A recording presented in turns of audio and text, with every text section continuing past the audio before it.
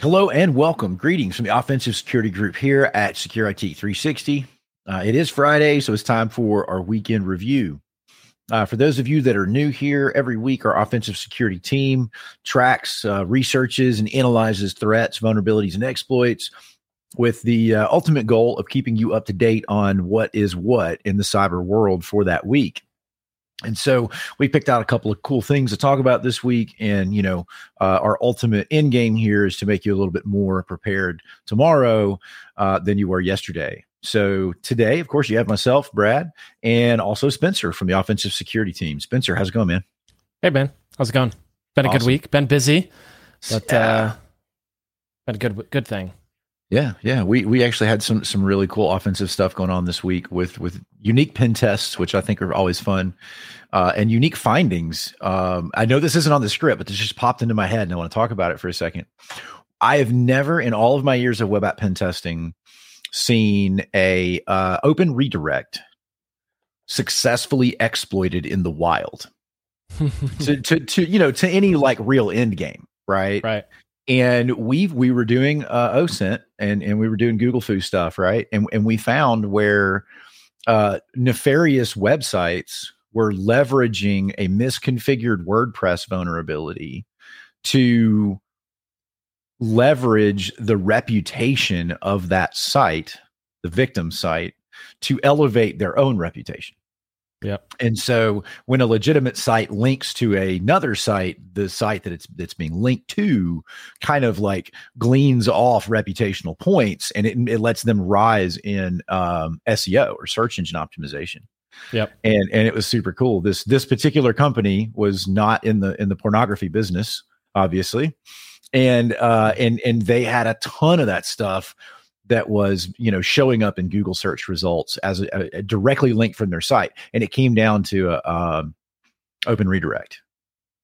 Yeah, that's something you definitely cool. Don't like getting the call when you find something like that on a pen test. If you're a client or even as a pen tester, it's an uncomfortable thing to be like, hey guys, by the way, right.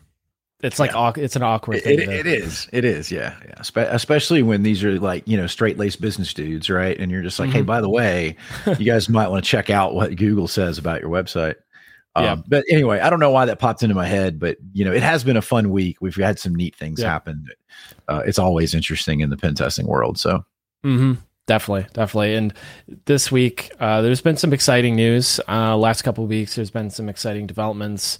And I say exciting, I guess if you're on the receiving end of these things, maybe not so, right? The first one that we're going to talk about is phishing, particularly in the form of phishing that includes MFA bypass.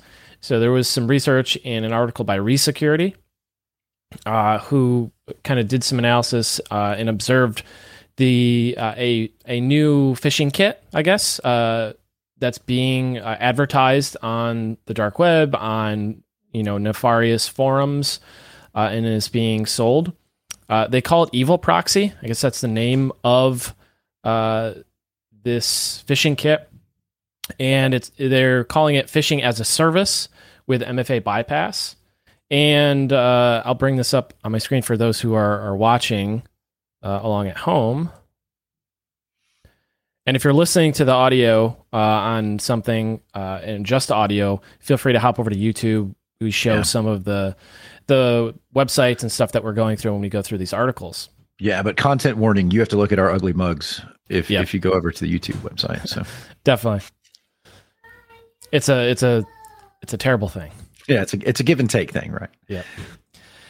So this EvilProxy phishing as a service is essentially bundling all of the nice things that attackers would want from a phishing and MFA bypass reverse proxy perspective and cookie injection, as it says in the article. It's bundling it all up into one and puts it in a nice GUI, and it looks really nice. It reminds me a lot of Go Fish, if you're familiar with that. I am, yeah. It looks really nice. It seems to be well designed from kind of a UI perspective. And essentially the TLDR here is there is now a phishing kit in the wild that is a one-stop shop for phishing, reverse proxy, MFA bypass, OTP, token stealing, cookie injection, that kind of thing. So it's a one-stop shop for phishing for threat actors, which is a pretty big deal because we haven't got there yet. There's other things that try to replicate each piece of that, like reverse proxy and the phishing part, but now it's all bundled into one. So kind of interesting thing, something to pay attention to and look out for. Yeah, and this is a conversation we have probably more often than I would want to, and that is that people think MFA is the silver bullet, and once I MFA things, man, I am good. The lid is on, and there's no way anybody's going to get around it. And a lot of people, I think, maybe don't fully understand how web applications handle sessions, and for those of you listening that aren't super familiar with how web apps work. You go through an authentication process, and the way that your web browser presents itself as authenticated to a web server is using a session, right? And a session is just usually a randomly generated series of numbers and letters that represent you to the web server as who you are, right? So when you go to, say, for example, wire money at your bank's online banking website, that session token is the only thing you have that proves you are who you say you are. And anybody that has that session token, caveat, unless there are mitigations in place, can be you. And especially if you're being proxied, your traffic's being proxied, then the bad guys can just steal your session and become you as far as that bank knows. And so, yeah, it's a dangerous thing. MFA is not a silver bullet for everything anyway. Yep. Yeah. And like I said, kind of the reason this is going to be so impactful is it puts this reverse proxy thing into one singular kit. And like I said, there's things like Evil Engine X, there's proxies that are designed to help with, phishing assessments and things like that. And now it's all bundled into one. So again, this lowers the barrier of entry for threat actors, right? It makes it more, it makes it a lot easier for somebody who is not as technical or is a script kiddie or something like that to just spin this up and start firing away at their target. So lowers the barrier of entry, makes it easier for threat actors to perform this type of phishing. And, there's no shortage of news articles about how this has happened in the past. With Twilio recently, we talked about that. The attempts on Cloudflare, Okta, you name it. There has been a phishing attack that has used this approach, and this will only increase in the future. Yep, agreed. So, a couple mitigations I think are important to talk about. One is MFA number matching.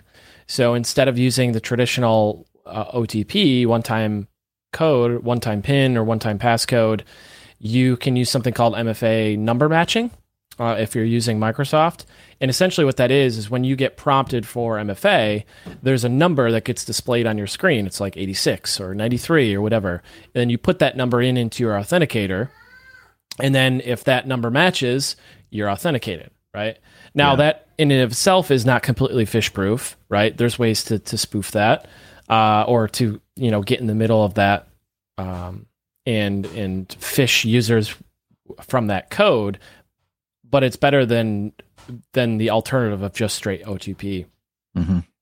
The other thing is conditional access, right? Making sure you have good conditional access policies in place so that users are not logging in from, Indonesia or, you have things like impossible travel being detected. So having good conditional access policies can help mitigate this. FIDO tokens, going beyond, if you want to go beyond MFA tokens, like a authenticator on your phone, something like a YubiKey would be really good. Now, solid. Now, there's not a widespread adoption of FIDO2 yet across the board. Not all applications support it and things like that. So there's some complexities with that. But it is a good way to further harden your authentication system and further prevent phishing attacks. So that is a good option as well. Sure. And so we dealt with this problem in the banking industry. Right. And so continuing on that example I was using earlier with regards to like a wire transfer and spoofing a customer session ID because you stole it in their browser. We ran into that problem, right? Very early on. We're talking 20 years ago. People were getting phished, and it wasn't just credentials, right? They were stealing sessions, they were stealing creds and all that stuff. What we ended up doing, though, is we ended up implementing, I think, what you would call conditional access today. It didn't exist back then, but we built a JavaScript toolkit that ran in the customer's browser, and it fingerprinted the system. And so, it would look at things like browser version, screen resolution, and so it would create a hardware fingerprint. And then that fingerprint was combined with the UTC time of the request, and it was encrypted using a one-time key from the server before it was submitted in an HTTP request header. And so you had three players involved, right? You had the server request code, which was required in order to encrypt, or in order for the request to be decrypted by the server. The hardware ID, which was a mashup of a bunch of different parameters and variables that existed locally, and then the time, and then the server would store those values, and it would allow for small variances. For example, if your Chrome version went from 99.1 to 99.2. Then maybe that's not a big deal, right? Yep. And we built thresholds, and it was a really complex thing at the time. Nowadays, it's probably antiquated technology, but the point is you have to be able to identify who they are and where they're coming from in some capacity outside of just sessions, in order to defeat something like this. So, And, good segue. If they do get in, right, and somebody does get access to a system, there are a handful of commands that threat actors overwhelmingly run. There's a handful of commands that are run, and they're notoriously known to be run by threat actors once they compromise a host, to do things like recon or situational awareness, to find out where they are, what network, who they are, what permissions they have, all that sort of thing. And it leads us to our next article, which is from Thinks, sorry. I had the punchline after that. So Thinks, Thinks, they have what's called canary tokens, right? That's what they're known for. They have created a sensitive command token, canary token, and what this is if somebody runs commands, for example, who am I? Or if somebody runs ipconfig or whatever, insert whatever binary you want there, you can now use canary tokens and create an alert when somebody runs that binary, when somebody runs that executable, which is really, really cool. And I think it's going to help bridge the gap between some EDRs, some antivirus tools, and some common attack or tradecraft that they do once initial access is obtained. So I'm super familiar with Thinks. I've been working with them in some capacity for the better part of like 15 years. At every bank I was ever working at, we deployed so they have I guess now 3 different products. One of their products is just called a canary device, and it can take it's an actual computer, and it simulates the profile of a particular type of system or multiple system. It's basically a honeypot, right? Yep. And they run on like a little Raspberry Pi box, which you can order hardware that's USB powered, and you plug it in your data center or plug it in your remote office. And if something tries to connect to it and acts evil, you get an alert. And then they also have, and those can be VMs as well.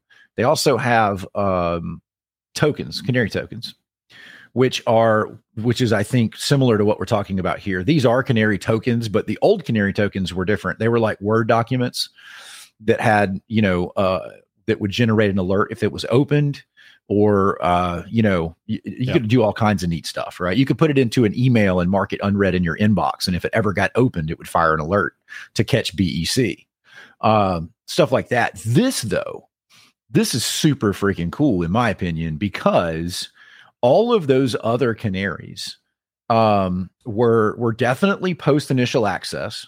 In many cases, they were later stages of lateral movement or sensitive site exploit, right? So this is really awesome because this moves the honeypot, if you will, closer to the bad guy. Yep. Yeah, closer on to the beginning of the attack chain, right? Right. And one of the things that's cool about this, and they describe this in their, article, is a couple things. One is the executable doesn't need to be present on the system in order for this to work. So what's cool and interesting about that, and the example that they use in their article is, let's say you want to have a canary token fire when something like AD find is executed, right? Or whatever exe or whatever executable that you want. It doesn't need to be present on the system. So this that's this cool. canary token exists in the registry, and it looks for when this executable is run. So it doesn't have to be present in the system. And these canary tokens are configured in such a way that you just create it once and you can deploy it across your entire network of computers. So you create it once, deploy it with a group policy, GPO, and you've got now alerting on whatever executables you want very quickly, very easily, and free. So there's no agent or anything that goes on the endpoint. It's literally just a .reg file. Yeah. Yeah, and it's really cool. It uses, so if you want to read the details of kind of how this works under the covers, it uses something called image file execution options, and there's something called global flags. And what that does is, it's just a .reg file. You upload it or you import the reg file, and then it's there. And it's really cool. Like I said, you can execute or you can catch execution of commands, even if that binary or that executable doesn't exist on the host. So really cool stuff. Yeah, see, I would want to tamper with this a little bit, right? So I would want to include things that maybe aren't in the list, which it seems like once you have the template of the reg file, you can do whatever you want. Yeah. But yeah, I would be looking for is PowerShell in there? Maybe I don't want to get notified every time it's run. Yeah. But I'm sure there's some tampering that you could do with that to make it even more effective. But yeah, that's exciting. This is really, I love this stuff, man. To me, and we've talked about canaries on this show before. We've been caught by them on purple teams. I have caught pen testers, when I lived in the defensive world. And we have caught legitimate bad actors in our environment. It's also extremely nice for insider threats. Yep. So yeah, this is super cool, man. Yep. Yeah, I love it. I'm a big fan of the canary tokens. Big fan of things. This is a really cool way to kind of combine offense and defense. Active defense, cyber deception, whatever you want to call it. This is a step in that direction. And there's definitely more to come with this type of thing. This is a whole discipline in and of itself. Sure. That you can get into, and it does provide a lot of value. And there's a lot of free tools and free resources to take this one step further. Yep. We're actually in the process of negotiating with Thinks to integrate them into our MSSP SOC here at Secure IT 360. We want to be able to leverage this technology because, it's such a lightweight implementation, regardless of how you choose to implement it, whether it's a VM, physical device, canary token, or in this case, an endpoint token. It's lightweight, it's inexpensive, and the true positive rate is out of the roof, man. Like, yep. I think we had a false positive because you end up whitelisting scanners, right? So like if you run Nessus every week or every month or whatever, you whitelist that IP. And within the first 2 months of you running these systems, you'll identify expected patterns of behavior and you whitelist them all in the Canary Cloud system. And so after that period, pretty much everything's a true positive. It's just, again, return on investment. This stuff is cheap. It's easy. Yep. Once you tune it, it's bulletproof. And I just can't stress how important it would be if you're Yep. really trying to bolster your defenses to implement something like this, because like I said, man, it's the ROI is indisputable. Yeah.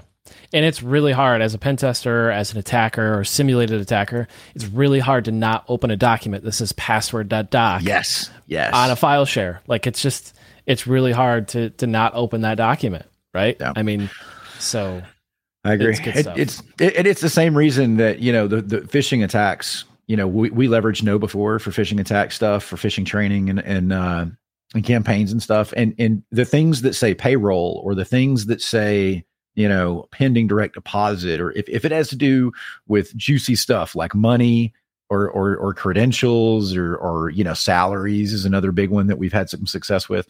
Yep. People are just super tempted, man. It's human nature. Yep. Yeah. So sweet, man. Good stuff. Absolutely. We'll go ahead and wrap things up. You guys, if you enjoyed this week, please like, share. The biggest thing you can do to help us out is tell your friends, so we can reach out to more folks. So otherwise, go check out our blog at offsec.blog. And, there's lots of good information over there as well. And we will talk to you next week. Have a good one.